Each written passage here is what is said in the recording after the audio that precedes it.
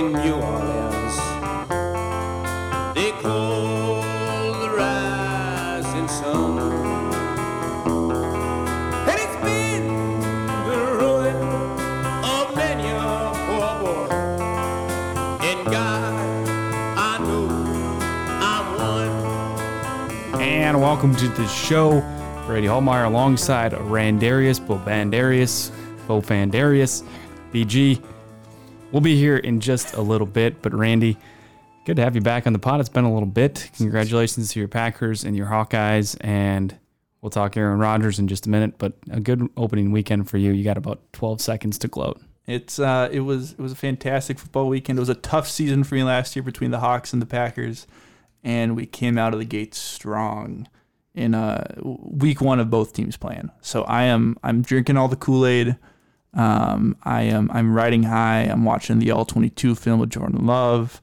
I'm eating up all the Caden McNamara pressers. Shout out to Nico Reganey, who got fined, or didn't get fined, got disciplined by the NCAA for criticizing the refs against Iowa State. I'll paraphrase what he said, something to the effect of that call. Oh, he prefaced it. He said, "I don't know if I'm gonna get fined for this, but that was effing bullcrap." And who said this? One of your coaches? This is Iowa's one of Iowa's wide receivers. He got fined? He didn't get fined, but he joked on the front end saying, "I don't know if they can fine me for this." And the NCAA made him issue a public apology to the referees. Wow, which is just hilarious, like the Dwight Schrute of disciplinarians. Yeah, that's what the NCAA is. But anyway, Aaron Rodgers. That is the hot sports story of the week. We wouldn't be a sports podcast if we didn't talk Aaron Rodgers situation. That's true, and just devastating. I mean, I think I didn't even watch Hard Knocks, or I watched a couple episodes. I didn't get all the way through it, but I think the whole football world, maybe besides you, Andy, and the rest of your Packer minions, we're looking forward to watching Aaron Rodgers this season, looking to see what he could do, and especially after watching the remainder of that Monday Night Football game. Holy cow, the Jets are good, and they're Aaron Rodgers away from winning the Super Bowl. Or at least having a very, very good chance to contend, because their defense is nasty. And the offensive line, I mean, that was the big talker coming in. The Packers have like a top 5 offensive line every year. Rodgers decided to go away from that. He wanted something different. He wanted to change in front office mainly. From the sounds of it, at least, he wanted some more say in the offense. He wanted some more say in the personnel, yada, yada, yada. We've gone through the breakup story there. But then to have him find a team like the Jets, the defense that's that good, and to have it go the way it did, 3 offensive plays into the Aaron Rodgers era in New York, and it's all over. I mean, just you feel for him. I didn't particularly like him. I think is a nice way to say it, before the last, he's been in the league 19 years, so the previous 18 years in the league, and of course 3 of those years he sat and watched Brett Favre, but the last 14, or whatever that he started for the Packers, just been a menace in the NFC North, and a thorn in the side of Bears and Vikings and Lions alike. So it was going to be a fun season for the rest of us in the NFC North, Andy, to be able to watch Rodgers tear up some defenses and have it not be our own. Unfortunately, we're not going to get to see that. Well, and to clarify, not only were you excited about Rodgers having success, you were also excited about the Packers not having success, which still don't want to overreact. It could happen, right? I mean, I will definitely overreact this episode. But I mean, Bears fans are hurting this week, which is wonderful. I think my initial emotion after was I don't want to say joy, but it was you funny. were happy. You said we something we don't need to release the group text chats. All right, we don't anyway. need not yet anyway. It's powerful leverage that you have, Brady. But like how I looked at with Rodgers this year was 2 things. One is rooting against him in a way that, like, I root against Justin Jefferson, but I still respect that he's the best wide receiver in football. Like, it's devastating what he does when he plays the Packers, and it's frustrating, but it's also great to see him playing football and seeing the things he does. Like that's the approach that I took to Rodgers was like, I'm going to root against him, but I still appreciate what he does. And when he makes a good throw, I'm still going to be, astounded by it. And then secondly, and I don't know if maybe not all Packers, the front office, I think for the Packers probably thought this, but given the amount of players that Rodgers brought over to the Jets, and I'm not going to have the full list, but like Billy Turner on the offensive line, who isn't even starting for them, and their offensive line is trash. Randall Cobb, Alan Lazard, Adrian Amos as a veteran in that secondary. I think I'm missing one or two others. I didn't even know Amos was he doesn't start. No, he doesn't. But again, like he's like that kind of veteran guy, right? Like It's not just bringing over weapons, but a guy like Cobb, like bringing over kind of like the locker room mentality and whatnot, which we'll see throughout the course of the year if that works out for the Jets. But, with the Packers starting over, having the youngest team in the NFL, the youngest team since the Browns went 0-16 6 or 7 years ago, it was going to be a great comparison year for the Packers front office of like, did they make the right call? Like, are the Jets going to struggle with Rodgers and the guys they have, or at least the Packers that they brought over?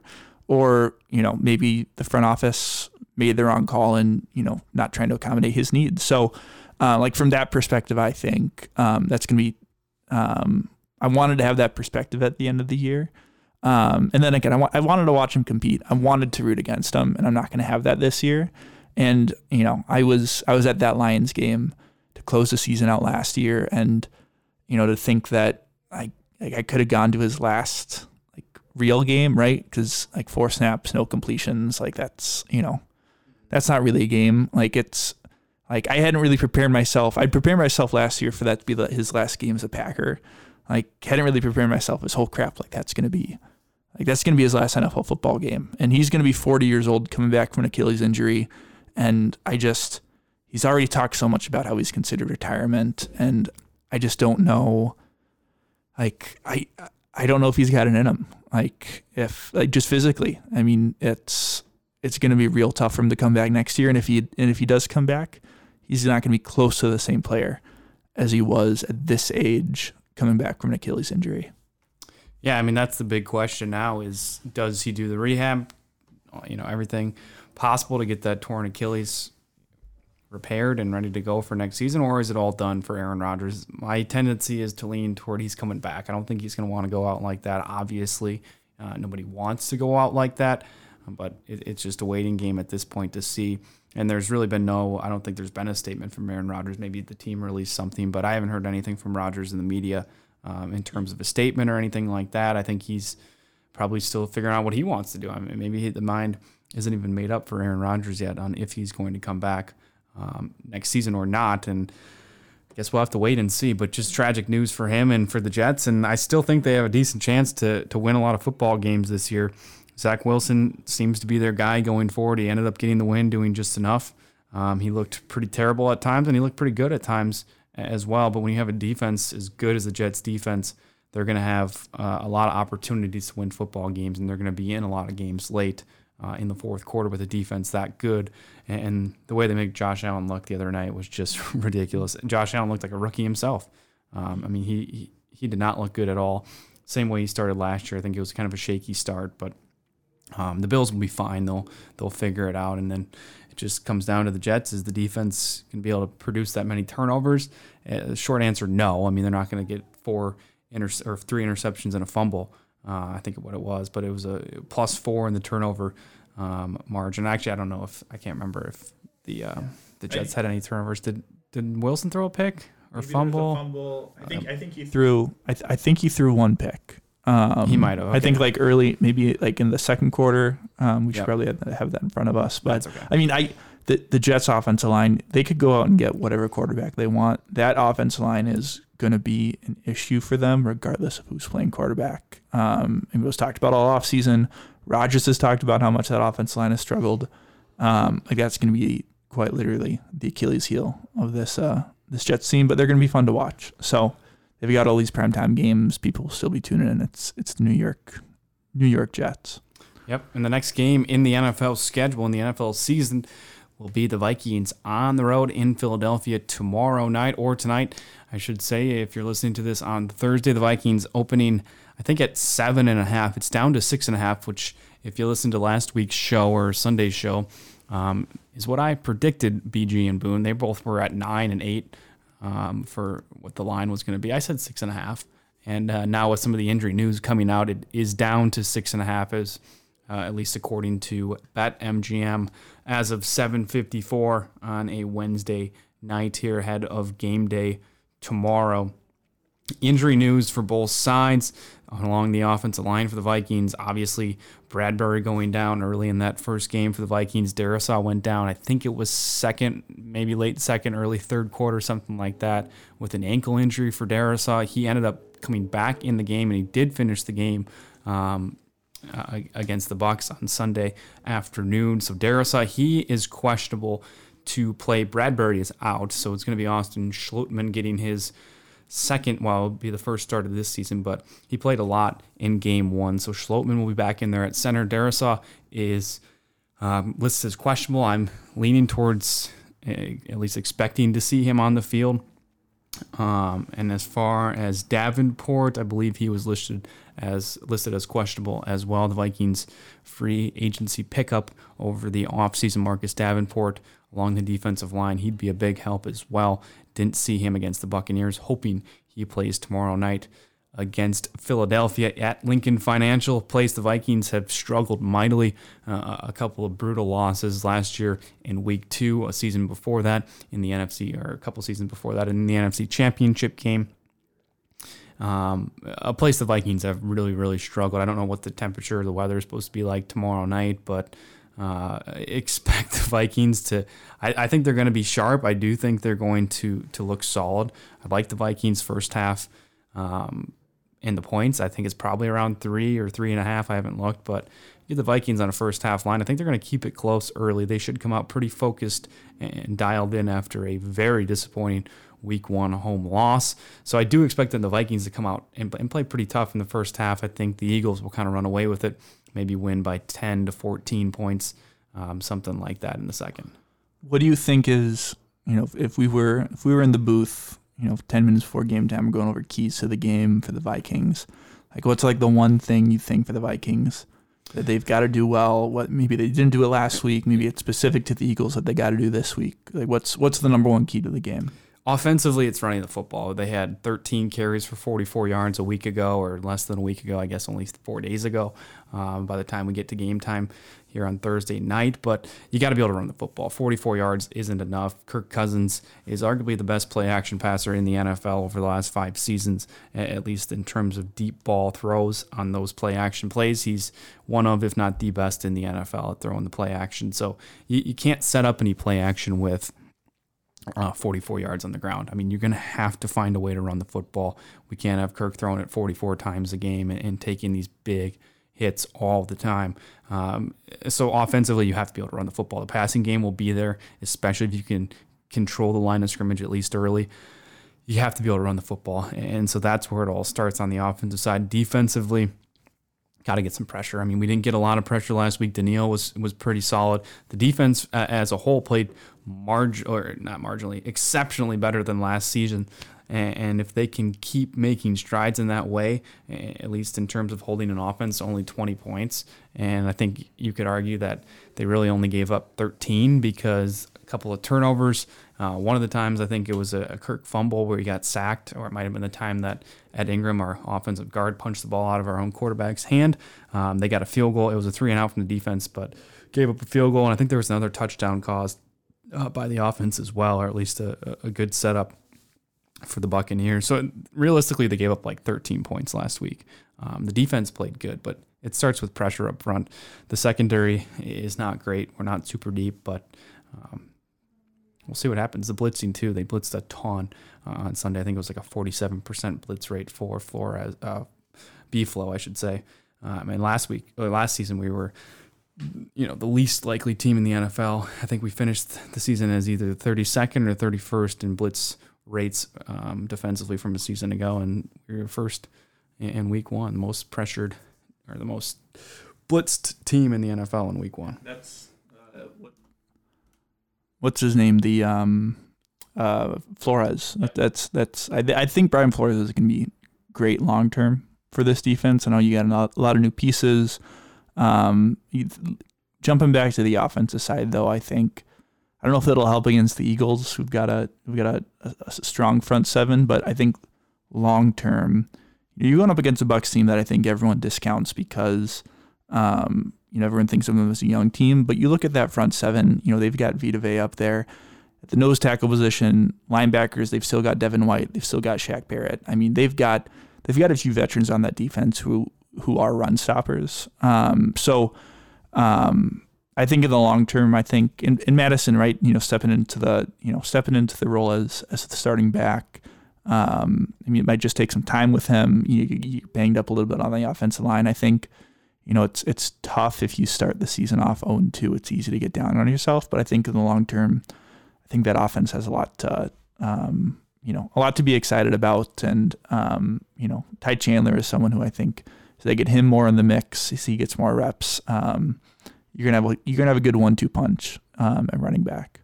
Yeah, I certainly hope so. I mean, they're going to need to be able to run the football, even with the receivers, the stars they have on the outside of the ball. They have to be able to control the line of scrimmage and run the football. We talked injuries for the Vikings. The key one being Bradbury out, Darisaw still day-to-day, and Marcus Davenport day-to-day as well. We'll see about those fellas. They're questionable. Bradbury out. As far as the Eagles, they could be without up to 4 defensive starters. These 3 have been ruled out already. 2 defensive starters and 1 offensive starter. Running back Kenneth Gainwell, he's officially out on Thursday night.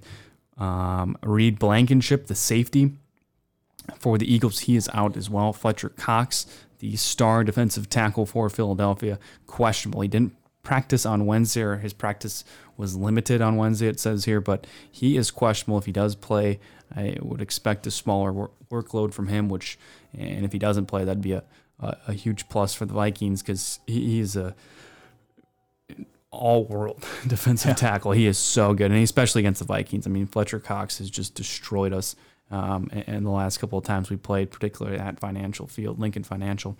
And the other guy out versus the Vikings is Bradbury, their cornerback, James Bradbury.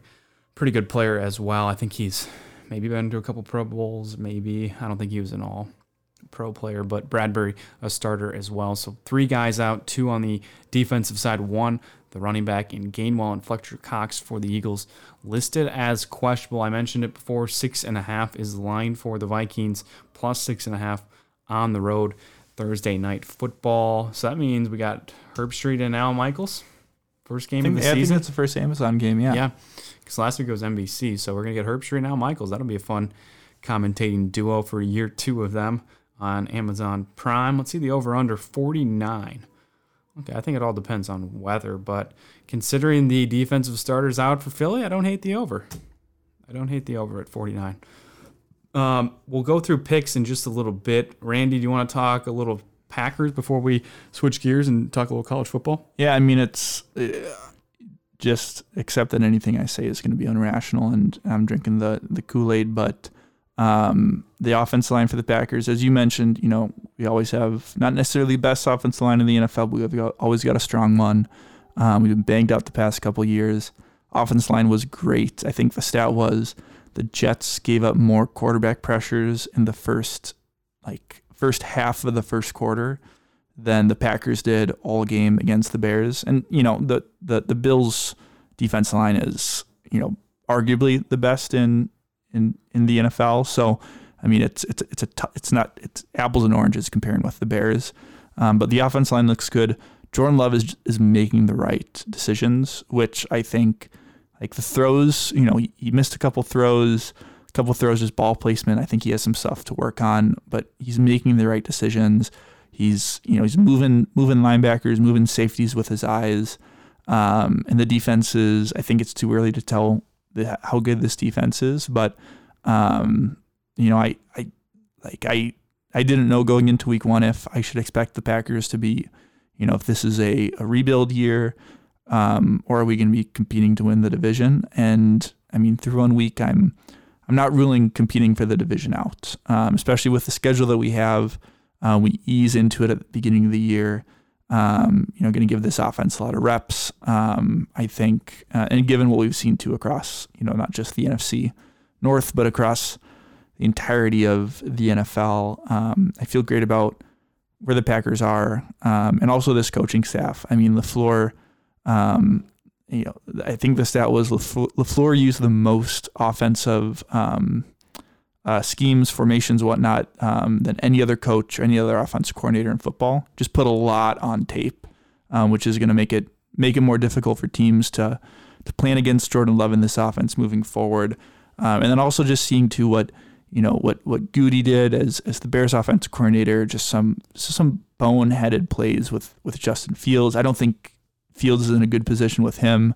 And then Hackett, obviously he loses Rodgers, but the fact that LaFleur has lost some guys, lost some of his coaching staff, and his offense still looks good. Granted, still just through one game without Aaron Rodgers, but I think in the long run, I think LaFleur has the opportunity this year to stand out and be up there with Kyle Shanahan, Sean McVay, Bill Belichick, Mike McDaniels as one of the 5 best coaches in the National Football League. Andy Reid as well. I can't leave him out.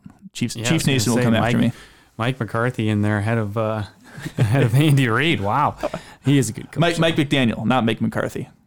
Oh, sorry, I was thinking Mike McCarthy. I was like, wow, you're really jumping on the Cowboys. I think Mike McCarthy's a good head coach too. Although he's kind of been on the hot seat, but I think Dallas is just kind of a disaster of a franchise, at least in the front office. But they look good in week one. They sure took care of the Giants. All right, let's talk a little Gophers. And we can talk a little Big Ten as well for just a bit. Big Ten West, maybe.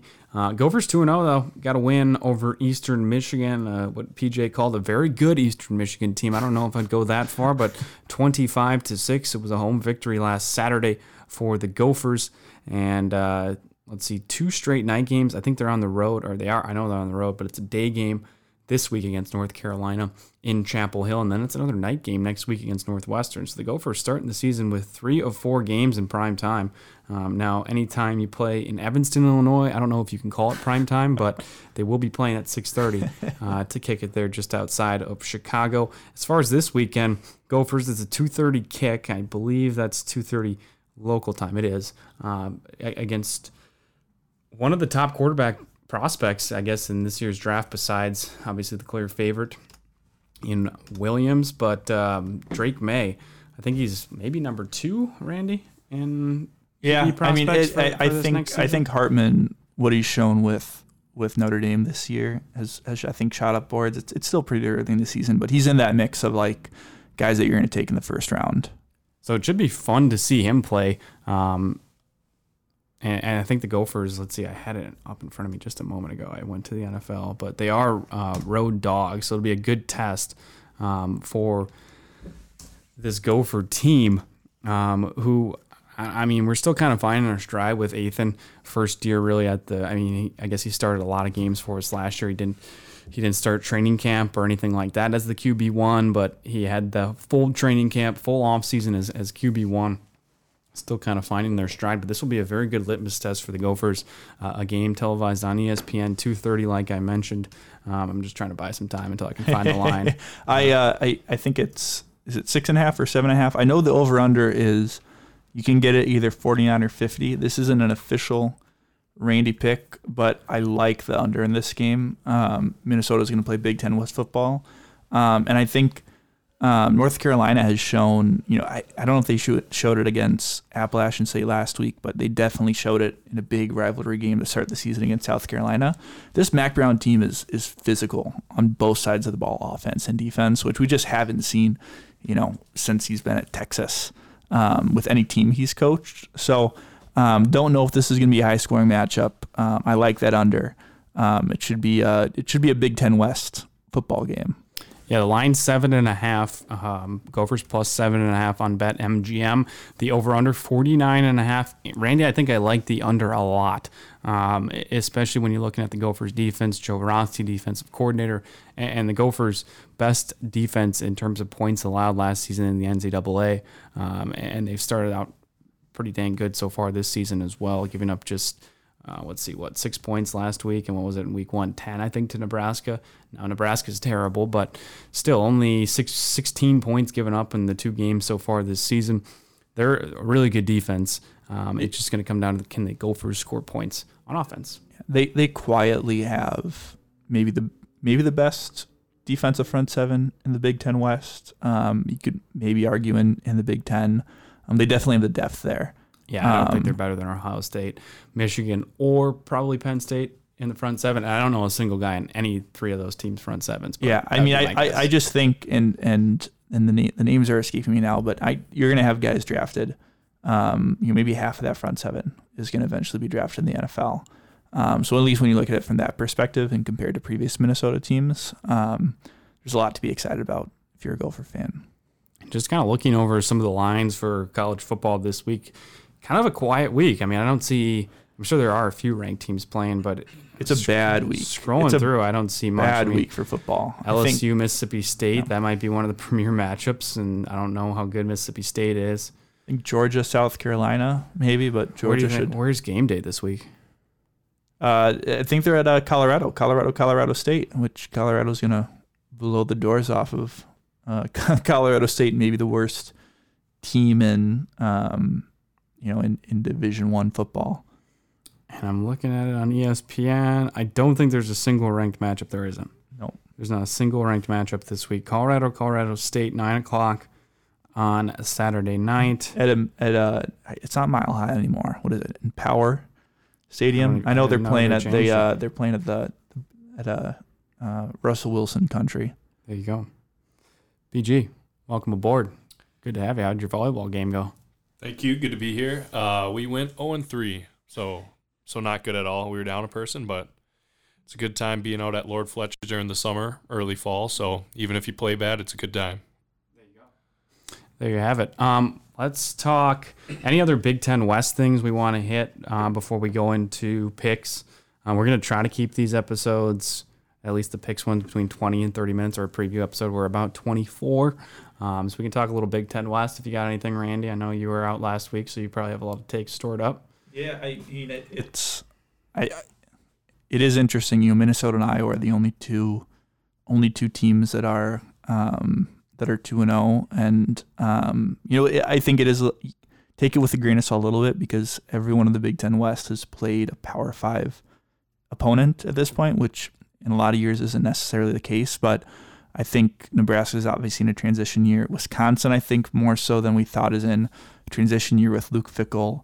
I think it's going to be, Minnesota has the hardest schedule in the country, right? Like, it's hard to pick them as a favorite when Iowa has one of the easiest schedules in the country this year to win the West. So, like, if I'm power ranking or if I'm making predictions for who's going to be in Indianapolis December 5th, I'm 2 weeks in, I'm going Iowa, I'm going Minnesota, and then maybe Wisconsin. I mean, Illinois looked rough against Kansas. That defense was supposed to be good this year, and they just could not contain Jalen Daniels, who's going to be frisky for all teams this year. But if there's any defense you think that could solve him, you'd think it would be a defense like Illinois. So I don't know. I don't think any Big Ten West team is going to beat Penn State, Ohio State, or Michigan this year.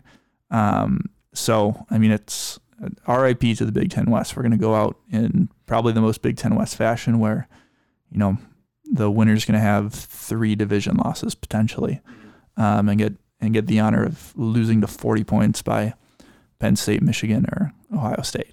Yep, glorious. I heard this on Part of My Take too, which is just hilarious that the Pac-10 now has 8 teams ranked in the top 25, and if you can just imagine how much money they would have made. That happened 2 years ago when they were negotiating all these contracts. They are top to bottom. They're probably by far the best conference in college football. Washington State, that win against Wisconsin, Washington State's a bottom half team in the Pac-12, and that's a good football team. Like, all the Colorado hype, I think at this point Colorado makes a bowl, but they've still got to play. They've got to play USC. They've got to play Oregon. They've got to play Oregon State. They've got to play Washington. They've got to play Washington State. That is, and I wonder if, like in previous years where the Pac-12 kind of eats itself alive and doesn't get into the playoff, the last Pac-12 team to be in the college football playoff is Washington. Was that 4 or 5 years ago now? I wonder if that conference is going to eat itself alive again because they're so good. I think the SEC's down this year. ACC, I think, is TBD. Might be some change in the guard with Clemson. But yeah, it's an interesting year for, transition year for college football, and the Pac-12 is gonna find a way to screw it up eventually, whether it's in conference play or in the playoff. That's for sure. So looking at Colorado's schedule, pretty easy one this week. They're 23-point favorites against Colorado State. Then it gets tricky. So they got game day this week. At least what you say, Andy. Yep. Next week, they could have game day as well. They're playing number 13 Oregon at Oregon.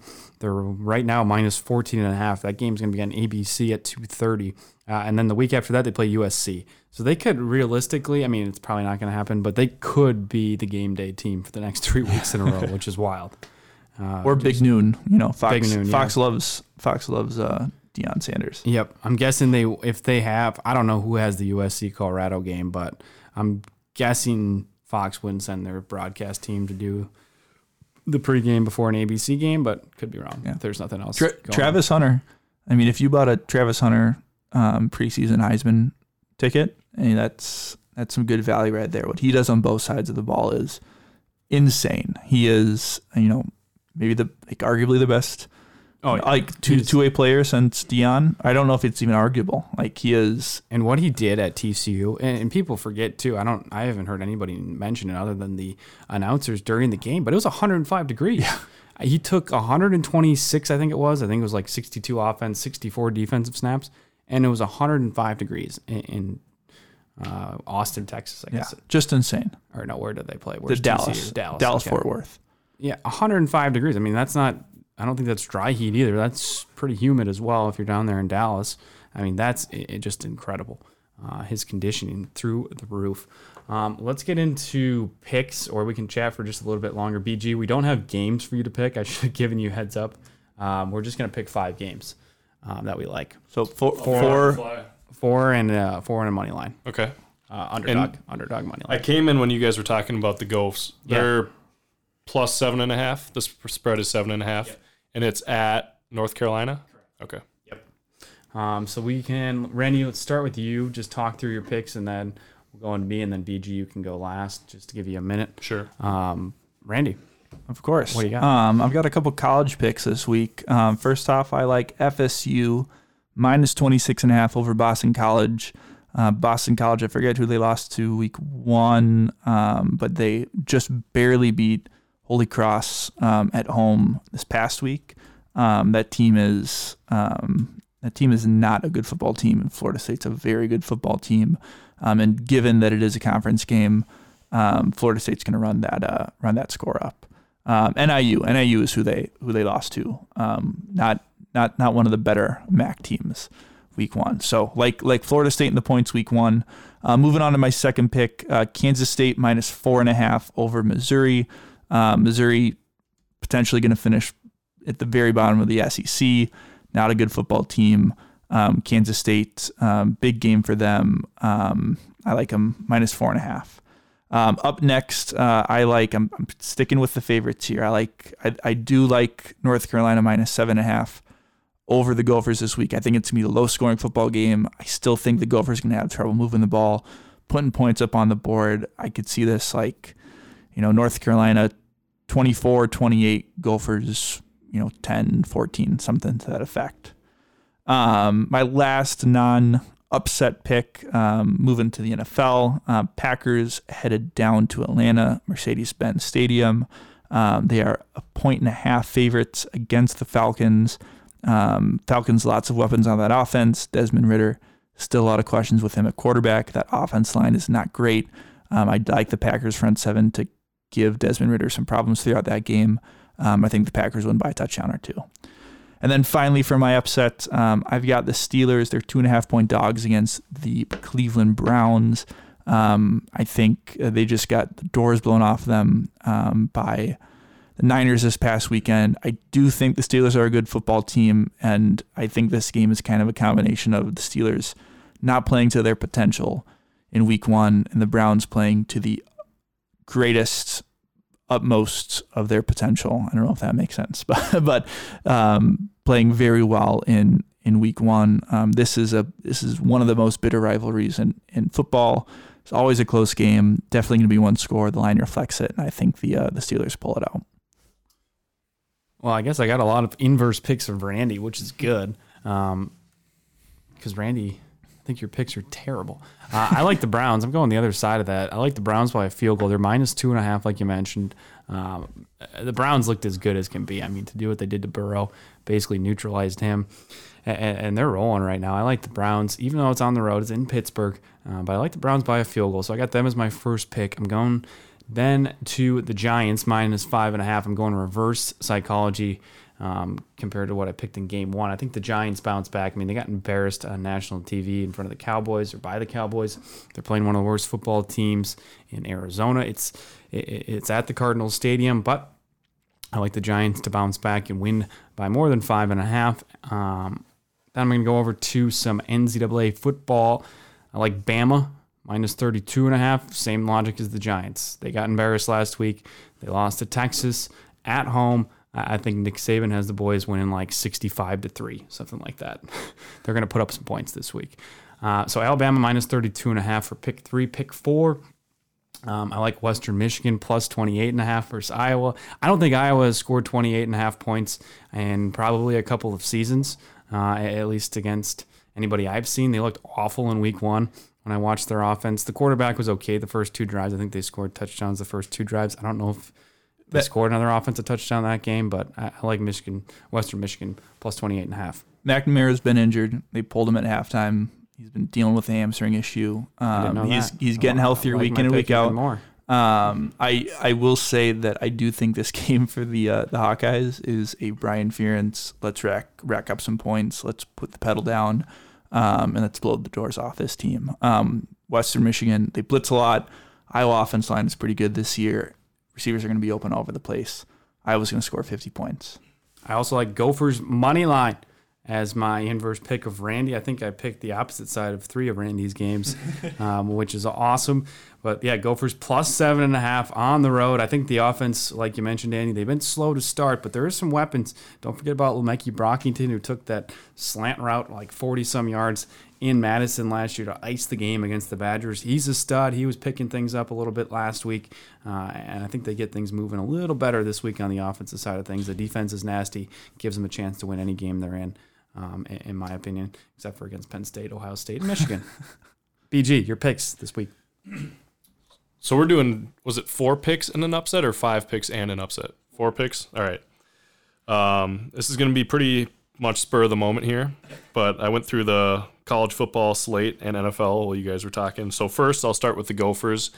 I think it's +7.5, you said. I think the Gophers cover. +7.5 is a big football number there. So I don't know if we're going to come out and win that game. It'll be a good test for us for sure, a great opportunity. You hear PJ Fleck saying, I think a great opportunity to beat one of the best teams in the nation, one of the best QBs in all of college football. I think the Gophers lose, but I think it's going to be tough to win by 8 or more against this great Gophers defense. So that's my first game. Second game in college football is Iowa State versus Ohio. And I picked this one because Iowa State is only 3-point favorites against the Ohio Bobcats. I am going to take Iowa State, so I have them winning by 4 or more. And I think they're going to bounce back against that tough loss against the Hawkeyes last week. Don't know anything about the Ohio football team, but usually don't see them in any close games against Power 5 teams. So I'm going with the Cyclones for my second pick. Third pick is the Michigan State game, if I can find it on here. Yep, Michigan State, Washington. I'm going to take Michigan State +15.5 against Washington. It's the preluder to next year when the Pac-10 moves to the Big Ten Conference. Washington, ranked number 8, is going into the Spartans' home turf. I don't think Michigan State's going to win, but I think they lose by 14 or less. So I think they're going to cover the spread at home. So I'm taking the Spartans. That was number 3. Moving on to NFL. I'm going to take the Buccaneers at home against the Bears. It's a 3-point spread. I don't think the Buccaneers are a great football team, but I do think they build off that momentum week 1 against the Vikes and win at home against the Bears by 4 points or more.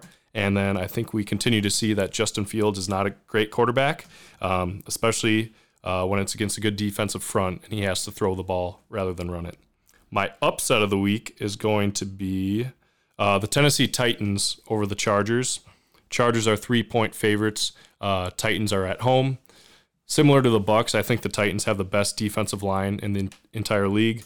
Austin Eckler right now is questionable, so not even sure if he's going to play. And I believe the Titans lost their first game, so I think they're going to be really hungry to get that first win at home. And I think they truly are an underrated team. Tannehill, isn't flashy.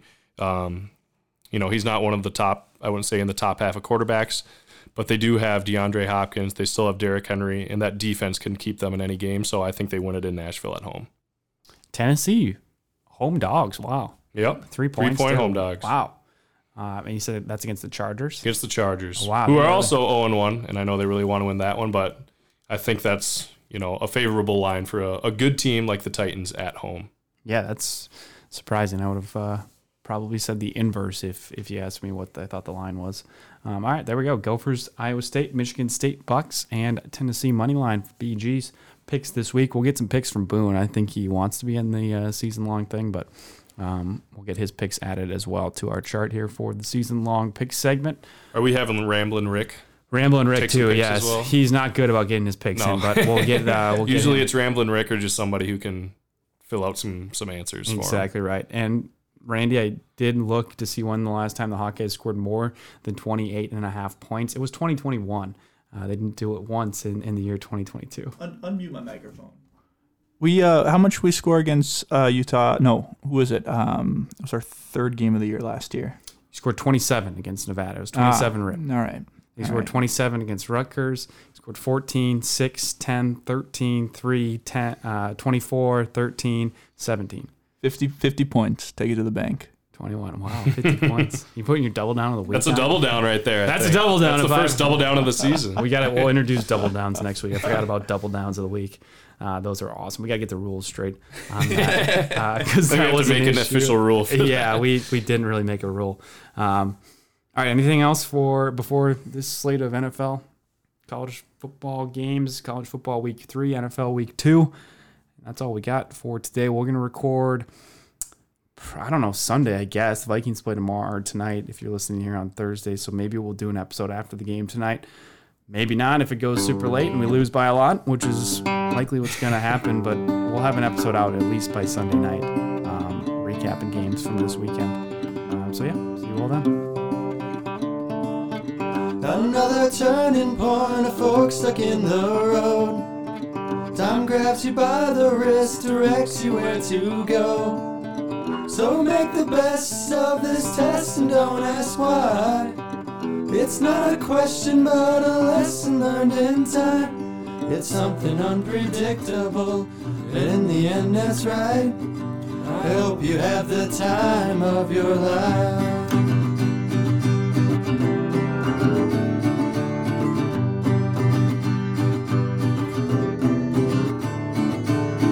So take the photographs and still frames in your mind, hanging on a shelf in good up and good times. Tattoos of memories and dead skin on trial. For what it's worth, it was worth all the while. It's something unpredictable, in the end that's right. I hope you have the time of your life.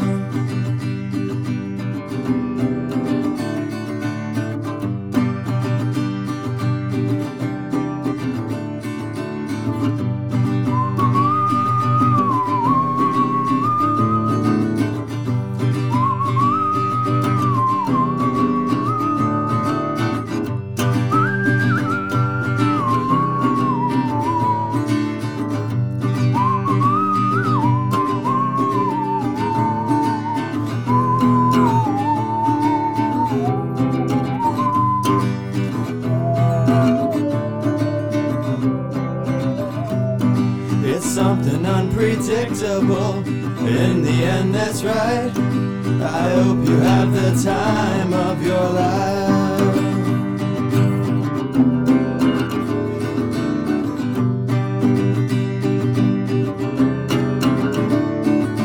It's something unpredictable. In the end, that's right. I hope you have the time of your life.